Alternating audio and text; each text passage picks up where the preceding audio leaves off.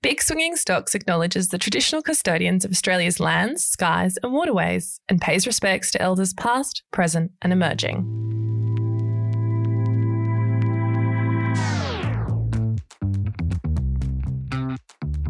Welcome back to our ASX subsector series, where we try to dig into the sectors that make up the market and, more importantly, what makes them tick and what makes them, maybe, a good investment. Today, we're talking about the sector that absolutely had a bonza year in 2022. It was up by 38%. Maybe you can guess, but if not, we have very special guest, Gaurav Sodhi, who is Deputy Head of Research at Intelligent Investor and a bit of an aficionado in this sector. Welcome to Big Swinging Stocks, and I'm so excited to talk to you about energy today. Thanks, Alex. It's nice to be here. I think it's one of those sectors that is a bit mysterious. There's a lot of big names. I think it's very interesting to sort of look at what's happening in that sector, and I'm actually just really excited to dig into all of that. But before we get into brass tacks, let's talk a little bit about you. We always ask our guests how they got into investing. Investing was somewhat of an accident for me. A lot of people grow up wanting to be investors and they're passionate about it from a young age. For me, it was, I was sitting in New Zealand with a friend of mine and we were having breakfast. I was reading the newspaper and I saw an interview with a famous Australian investor, Kerr Nielsen. And in that interview, he said, investing and platinum in general, platinum was the name of his firm. He said, investing in general and platinum specifically, it's a job for outsiders. It's a non-conformist gig that if you just think the same as everyone else, you're not going to do very well. And I read that and it really connected with me because I was at university at the time. I had just started working and what I really didn't want was to sit down, wear a tie every day, go to a job that I hated, quietly drown in my agony on a daily basis.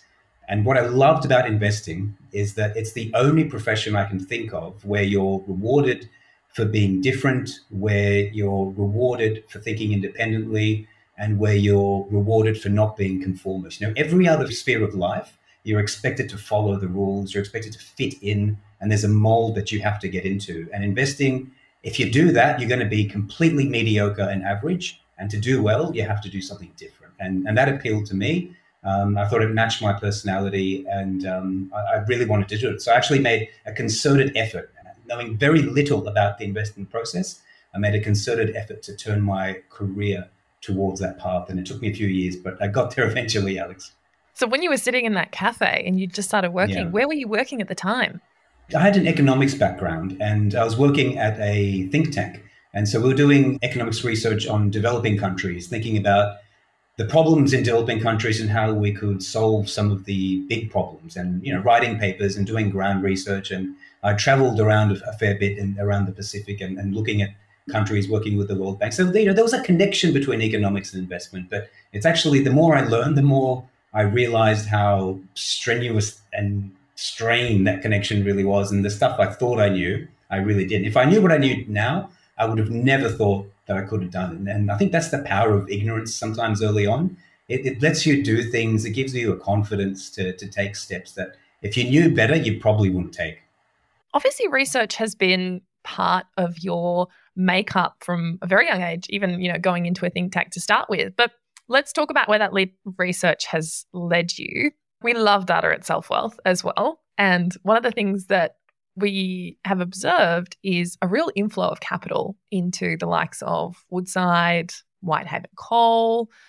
In fact, Whitehaven's up 250% for the year, which is enormous. So as a research specialist, tell us what is going on. That's an enormous jump. Alex, I hope you forgive my little boast I'm about to provide you with here, but we bought Whitehaven at $1 when Woodside fell at $15. We were there. Energy is and commodities generally is such a wonderful space because there are so many opportunities because prices rise by too much on the upside and they fall too much on the downside. It's what we call a cyclical industry where there are times when it's roaring and there's times when it's asleep. And the task of the investor is really to buy it when prices are low, when the markets are forlorn and no one wants to touch it. And you've got to remember to take profits and sell it when enthusiasm is high and it looks like it can't get any better. It's particularly true of energy, because we all know about this enormous energy transition that's happening. It's one of humanity's great struggles, and it could be one of our great triumphs. We've got to get off these fossil fuels and into more sustainable energy forms. The greatest minds in the world are working on it. Governments are working on it. Capital is chasing it. But with all these efforts into renewables, traditional forms of energy are being sorely neglected. And that was something we saw very, very early on. And that was the impetus for the investment into those energy sectors, into those traditional energy sectors. Yes, they have to move on, but they're still really, really important in providing energy, probably for the next 20 or 30 years. And at the moment, you cannot open a coal mine anywhere in the world, really. Banks won't give you finance for it. Insurance companies won't insure it. You can't get government approvals for it. So the supply is limited, but the demand is actually not falling away. So you've got a case where, usually when prices rise, it's a signal for producers to get more product into the market. But at the moment, those signals aren't being followed because of all the things I just said. You can't get finance, can't get approval. And that's a wonderful setup for an investor. You've got a case where demand is actually steady or even rising and supply cannot catch up. And that's what's driven the underlying commodity prices, coal in particular, but also oil, LNG, and gas. That's what's driven those to such high levels. It's actually been several years of underinvestment. Now, we all know about the war in the Ukraine, and that's played a part. But I actually think that's a smaller part of this bull run than what many people believe. And I think it's already played out. Prices were rising well before the Russian invasion, and the Russian invasion provided an extra rocket boost to it, but it was certainly not responsible for the boom. And I think the boom has a little bit longer to run because all those things we've talked about, the lack of supply, the demand still being there for these traditional fossil fuels, as long as that's the case, then I think we're going to see years of higher than average commodity prices in the energy sector. I think it's going to be really challenging, though, for investors to work out. There's the competing thematics of the transition itself and investing in clean energies because that's seen as the long-term play, but then equally timing it right. What is the right price to get in on? And then how do you avoid what we're all prone to, the hubris of knowing when to get out? When is the bull run over?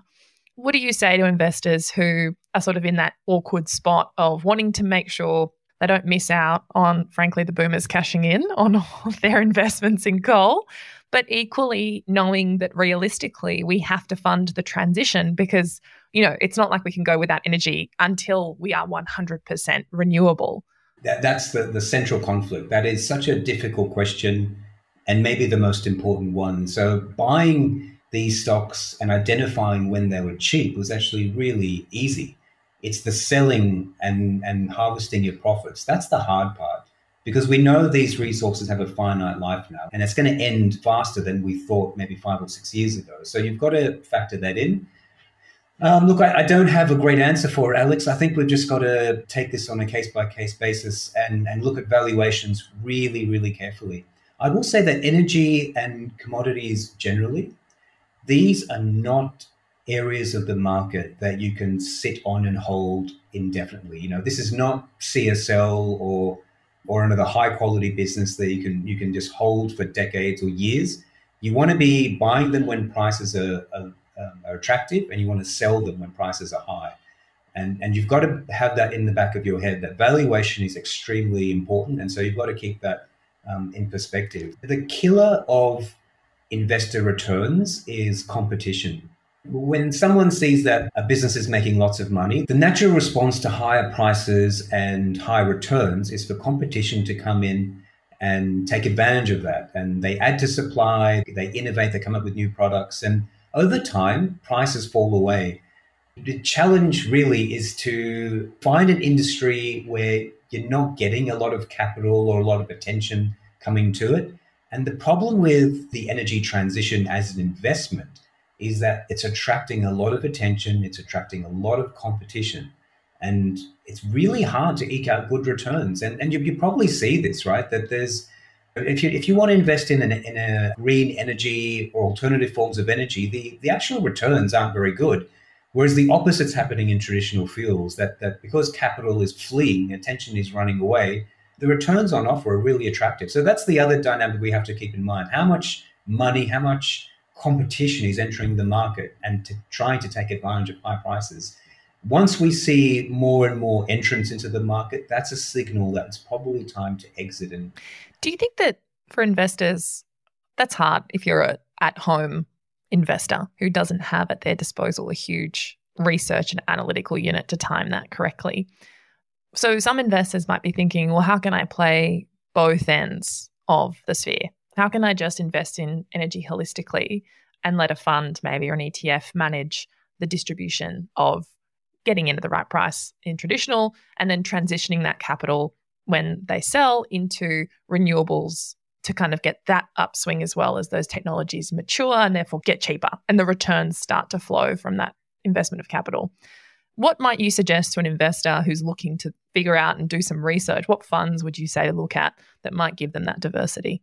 the first thing I'd say, Alex, is that the way I invest and the way we invest in Intelligent Investor is not to target specific industries or to have a particular theme that you're trying to chase. And now that's different. That's a very personal choice. Some people do that, they do it well, and they do it consistently. But for us, we're really looking for individual opportunities. And, I didn't start the 2 years ago looking at coal and thinking, I really want to get into coal. It was actually, I remember when I first bought Whitehaven, I actually felt sick. My stomach was churning. I felt my hands were shaking and I felt awful. Not because it's a coal, it was covered in debt. It's been a horrible company for years.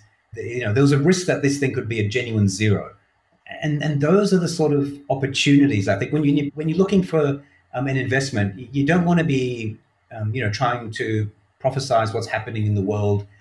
I think it's important to remain humble and realize that you don't know what's happening in the future, and you could be wrong. But what you do know is that prices tell you what's embedded in the company's expectations, and when the risk reward looks attractive, then you can take a bet. Investing is really taking a series of bets, and you want to take bets that are very attractive to you. So sometimes it's just individual opportunities that come around, and I think that's the way I would seek to play all this. Is just look for individually mispriced bets.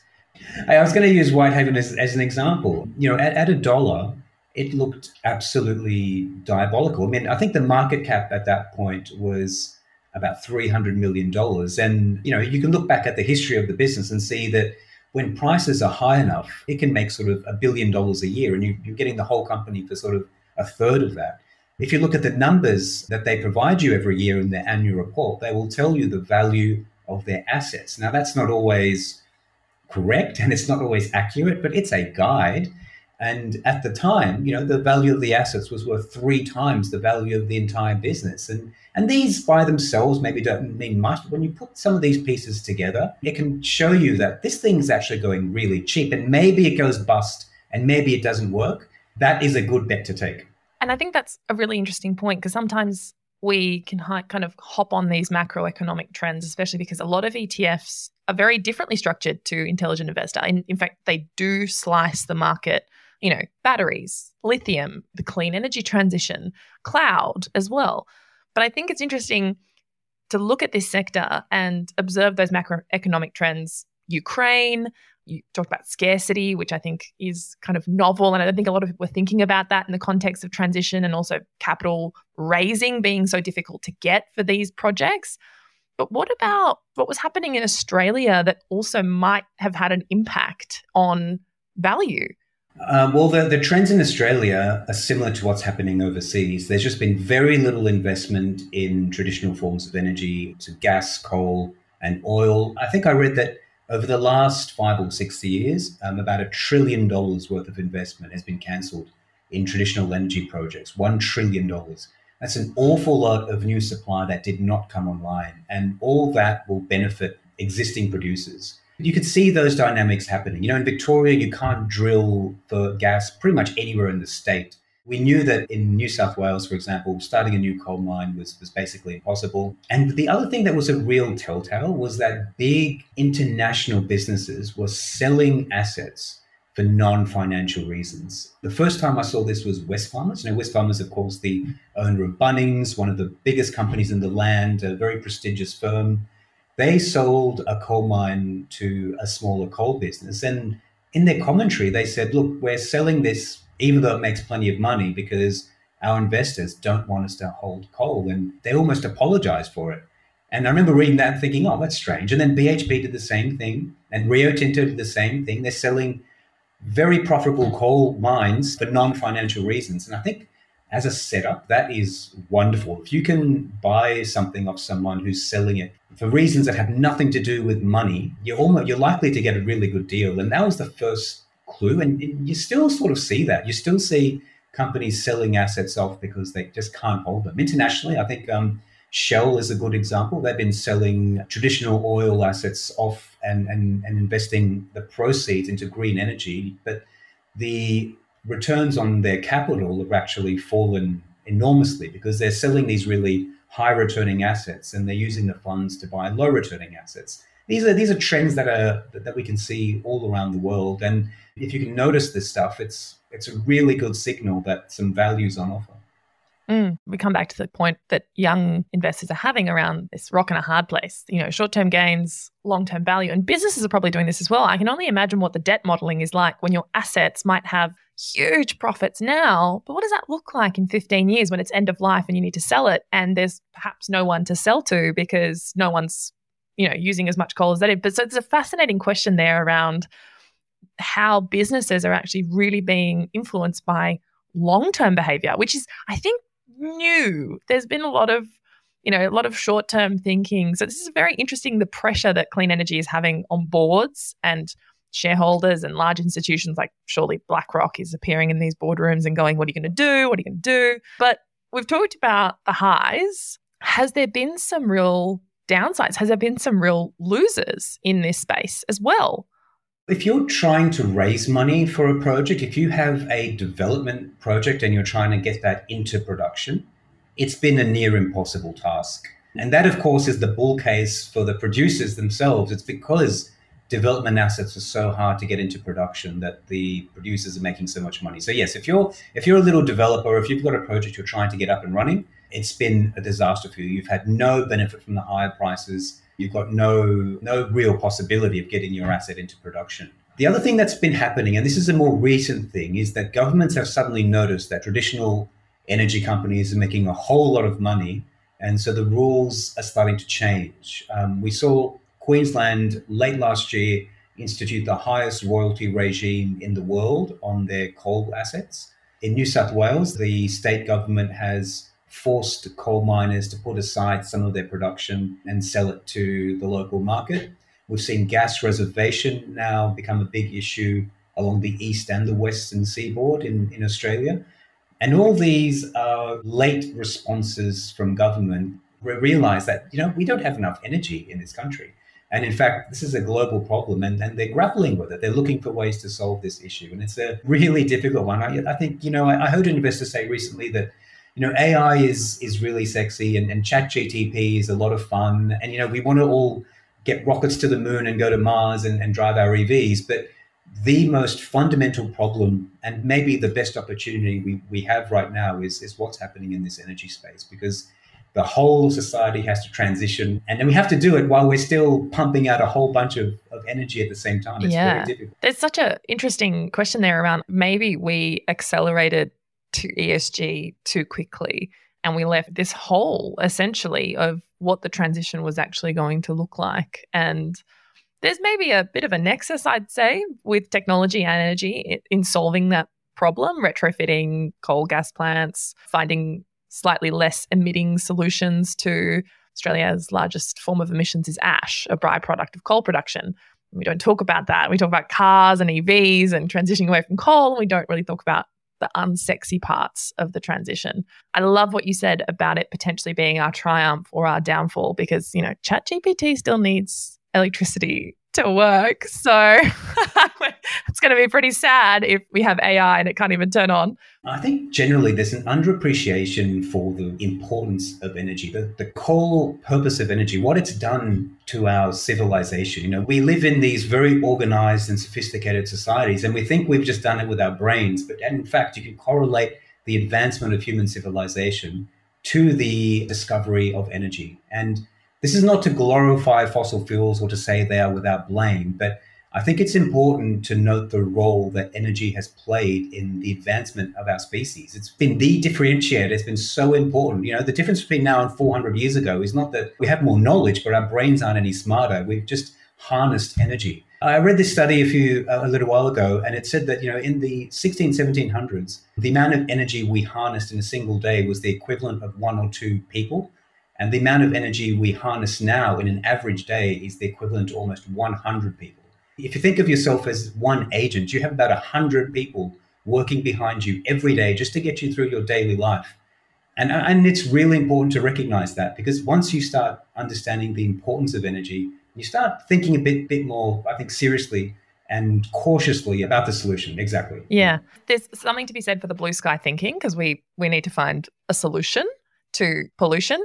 But equally, you're so right. We can't just put coal in the bin when hydrothermal and sun is what? I think it was 18% of total energy production in Australia.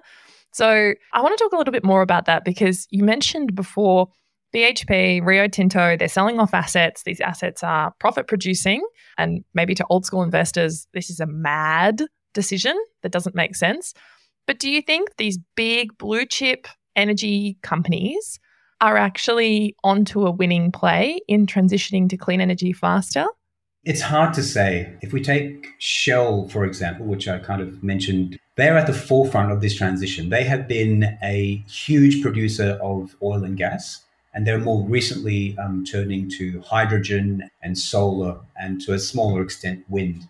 When you think about it, these companies will spend maybe 100 years or even longer gaining an expertise in drilling and pumping and moving oil and gas around the world.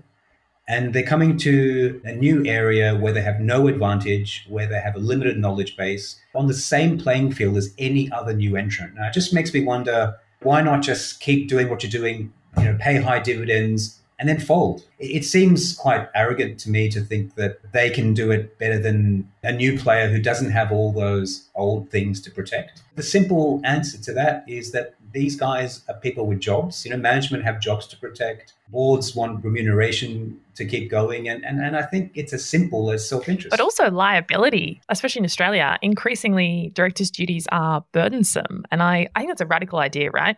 Why do you have to grow forever? Why can't you just do very well? Why not just shut up shop? And I think pressure from institutional investors going, well, you're part of our retirement portfolios. If you don't do something, maybe they're worried about all that capital leaving early, because these institutions and pension funds and whatever else probably are going, well, we have equally shareholders. We have to live up to their expectations. I think it's a very challenging space for management at the moment, because would the market accept that in an annual report? We're going to make a lot of money for you for as long as we can, and then in 2030, we're going to close. Well, I think the coal companies in Australia are doing exactly that. These coal miners, Whitehaven and New Hope, are probably the best examples of that.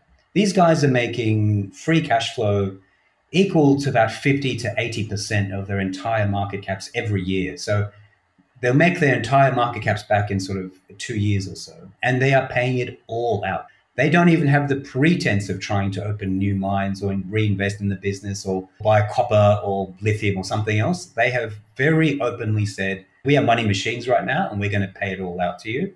And I think the implied answer there is that in 5 or 6 years, they may not have much of a business left, but that's okay for investors today, because they're just getting oodles of dividends and cash flows.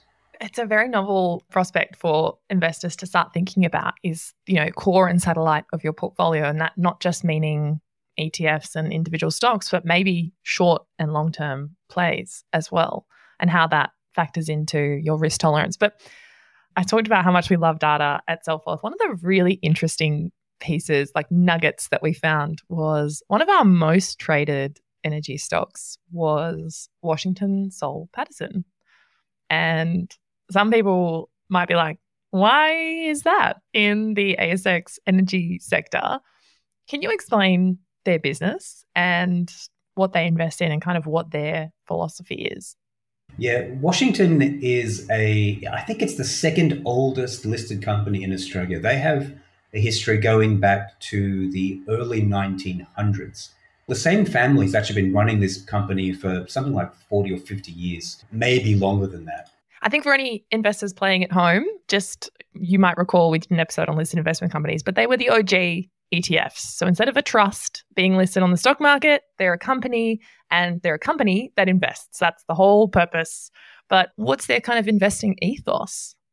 They've been called the Berkshire Hathaway, Warren Buffett's investment vehicle of Australia, because there's no real logic behind any of their individual holdings. They own large stake in a brick maker. They own a large stake in a radiology business. They have a large stake in a copper mine and of course in coal mining as well. Now, there's nothing to link those things together except that at some point over the last 50 or 60 years, management has decided that these are actually interesting companies. We'll take a big stake of it.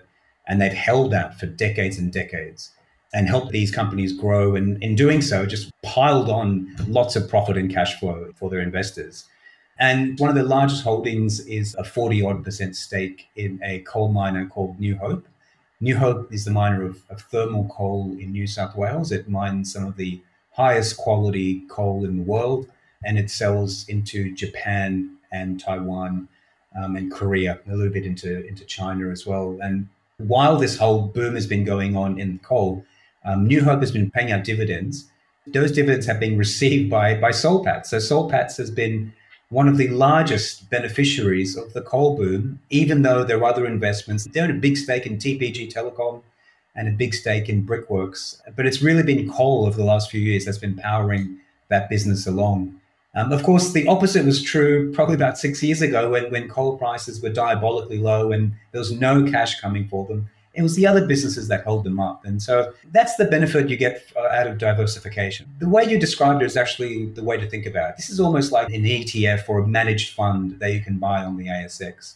Intelligent Investor has bought this and held this in our portfolios on and off for a number of years. It's a wonderful business, one of the best managed companies in Australia. And if you're new to the share market and you don't want to do the work of buying and selling and researching, you could do a lot worse than just hold Soul Patts and keep it there for years and years, because they have an unbroken streak of, I think, 50 years paying rising dividends and increasing dividends. Yeah. It actually reminds me a little bit, as you described it, of your investing ethos, because you're right. There doesn't really seem to be any link between the businesses except opportunity and perhaps a little bit of an offensive defensive play, because they seem to have done quite well at playing both the cyclical part of the market, and I think they do have some perennial, like bricks. We're always building houses and apartments. We have a huge booming population, so it's kind of a good bet, right?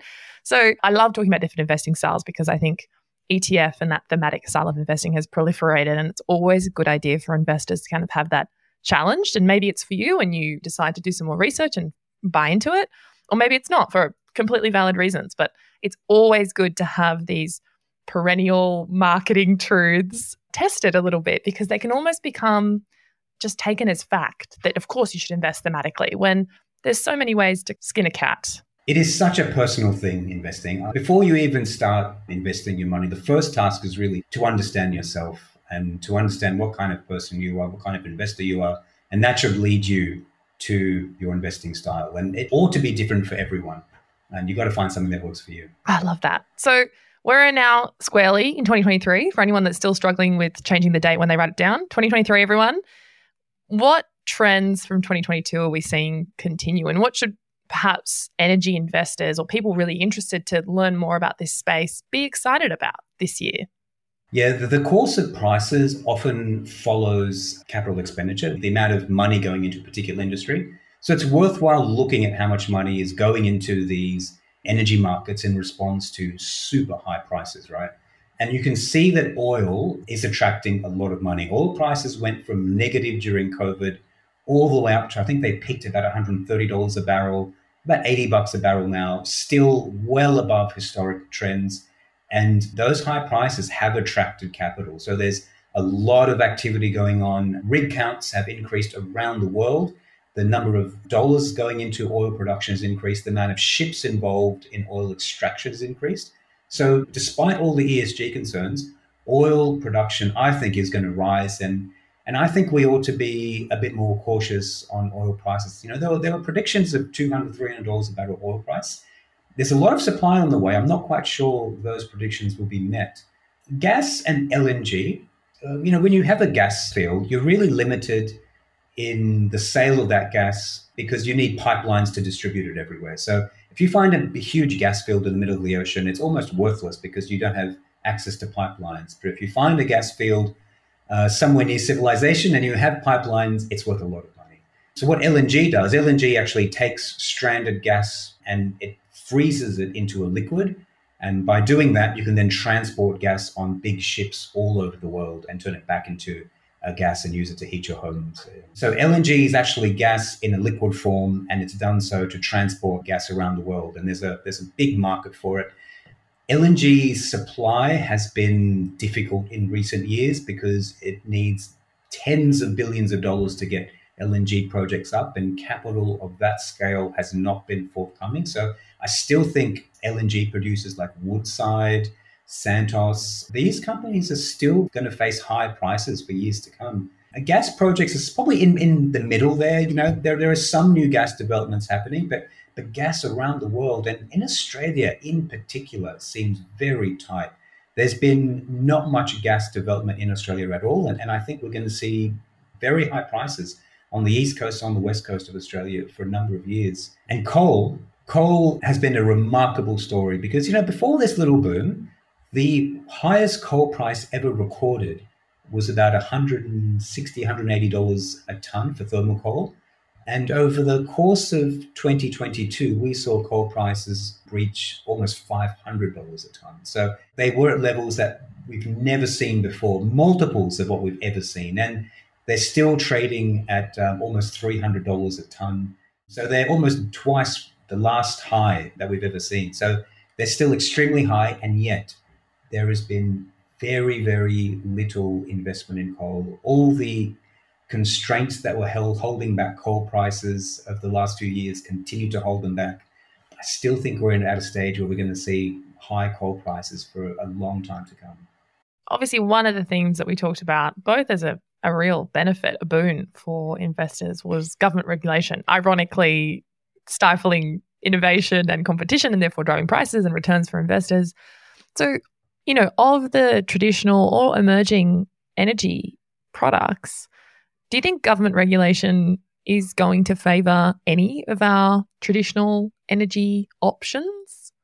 Energy is looking a lot more like tobacco. I mean, for a long time, even after tobacco was rightly vilified and people stopped smoking it, in the decades that followed, all the damages and all the revelations, tobacco companies were the best performing stocks anywhere in the world. And I think energy could be very similar to that. Traditional energy, fossil fuel energy could be similar to that. We're going to tax it more. No one really wants to buy it. We're not producing any more of it. But for existing producers, I think we're going to see enormous cash flows. And as long as management is sensible with what they do with those cash flows, it could lead to just years of very high returns for shareholders. And that includes governments taxing and quoting and doing all sorts of things. But every time the government intervenes like that, they actually impact the future supply as well.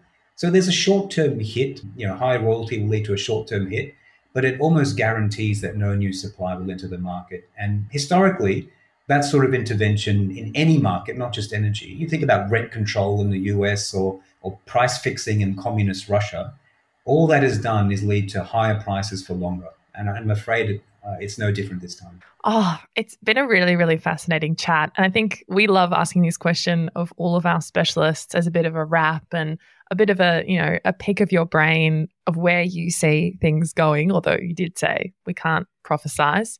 But imagine you're reading the headline of our fictional ASX Energy Digest paper at the beginning of 2024, What do you think the headline's going to be? Pensioners and people looking for yield, dividend hunters, are going to start looking at coal miners as the next banks. I think the headline might look something like coal miners are the new banks. The banks are what the old folk go to get their dividends. And I think coal is going to be that. That's where, retirees are going to go to fund their dividends. And I think we're going to see years of high dividend paying from these maligned and neglected coal miners. The next tobacco, yeah. Well, thank you so much for coming on the show. I love talking to analysts because you always have a fresh perspective and so much data to back up the way you're thinking. And it's always so interesting to me to see how you interpret these price signals. And obviously, as you say, some of these bets pay out, and coal is obviously a bit of a darling here, but always fascinating to hear how institutional research is going about making money in both cyclical markets. So thank you so much for coming on Big Swinging Stocks to chat with us. My great pleasure, Alex. Thank you. This podcast is brought to you by Self-Wealth and operates under AFSL number 421789 as general advice only. Because we can't take into account your personal objectives or financial situation, you should seek independent professional financial advice before making any investment decision. For more information and our financial disclosure statement, check the show notes.